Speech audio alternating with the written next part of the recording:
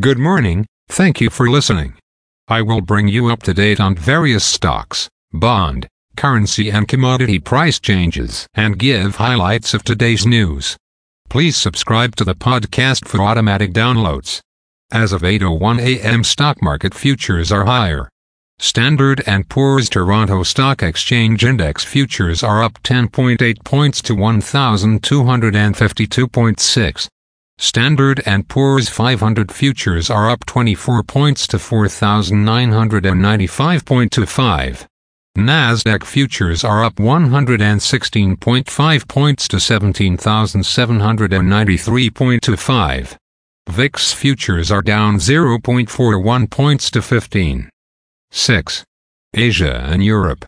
The Nikkei 225 in Japan was down 229.47 points to 37,703.32. The China CSI 300 was down 0 points to 3,364.93.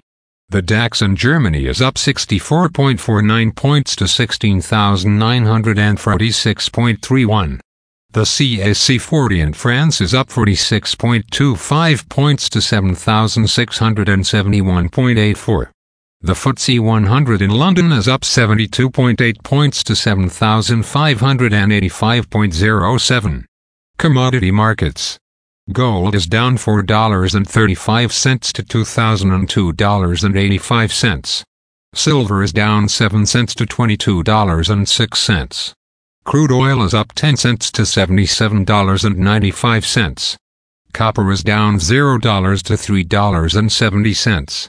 Natural gas is down 1 cent to $1.66. March corn is called to open lower at $4.28. March soybeans is called to open lower at $11.79. March wheat is called to open lower at $5.82.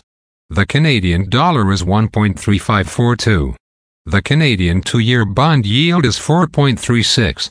The Canadian 10-year bond yield is 3.64. The United States 2-year bond yield is 4.62. The United States 10-year bond yield is 4.3. Bitcoin is at $51,572.50. Highlights of today's news. Bell and other executives called to committee to testify over recent job cuts.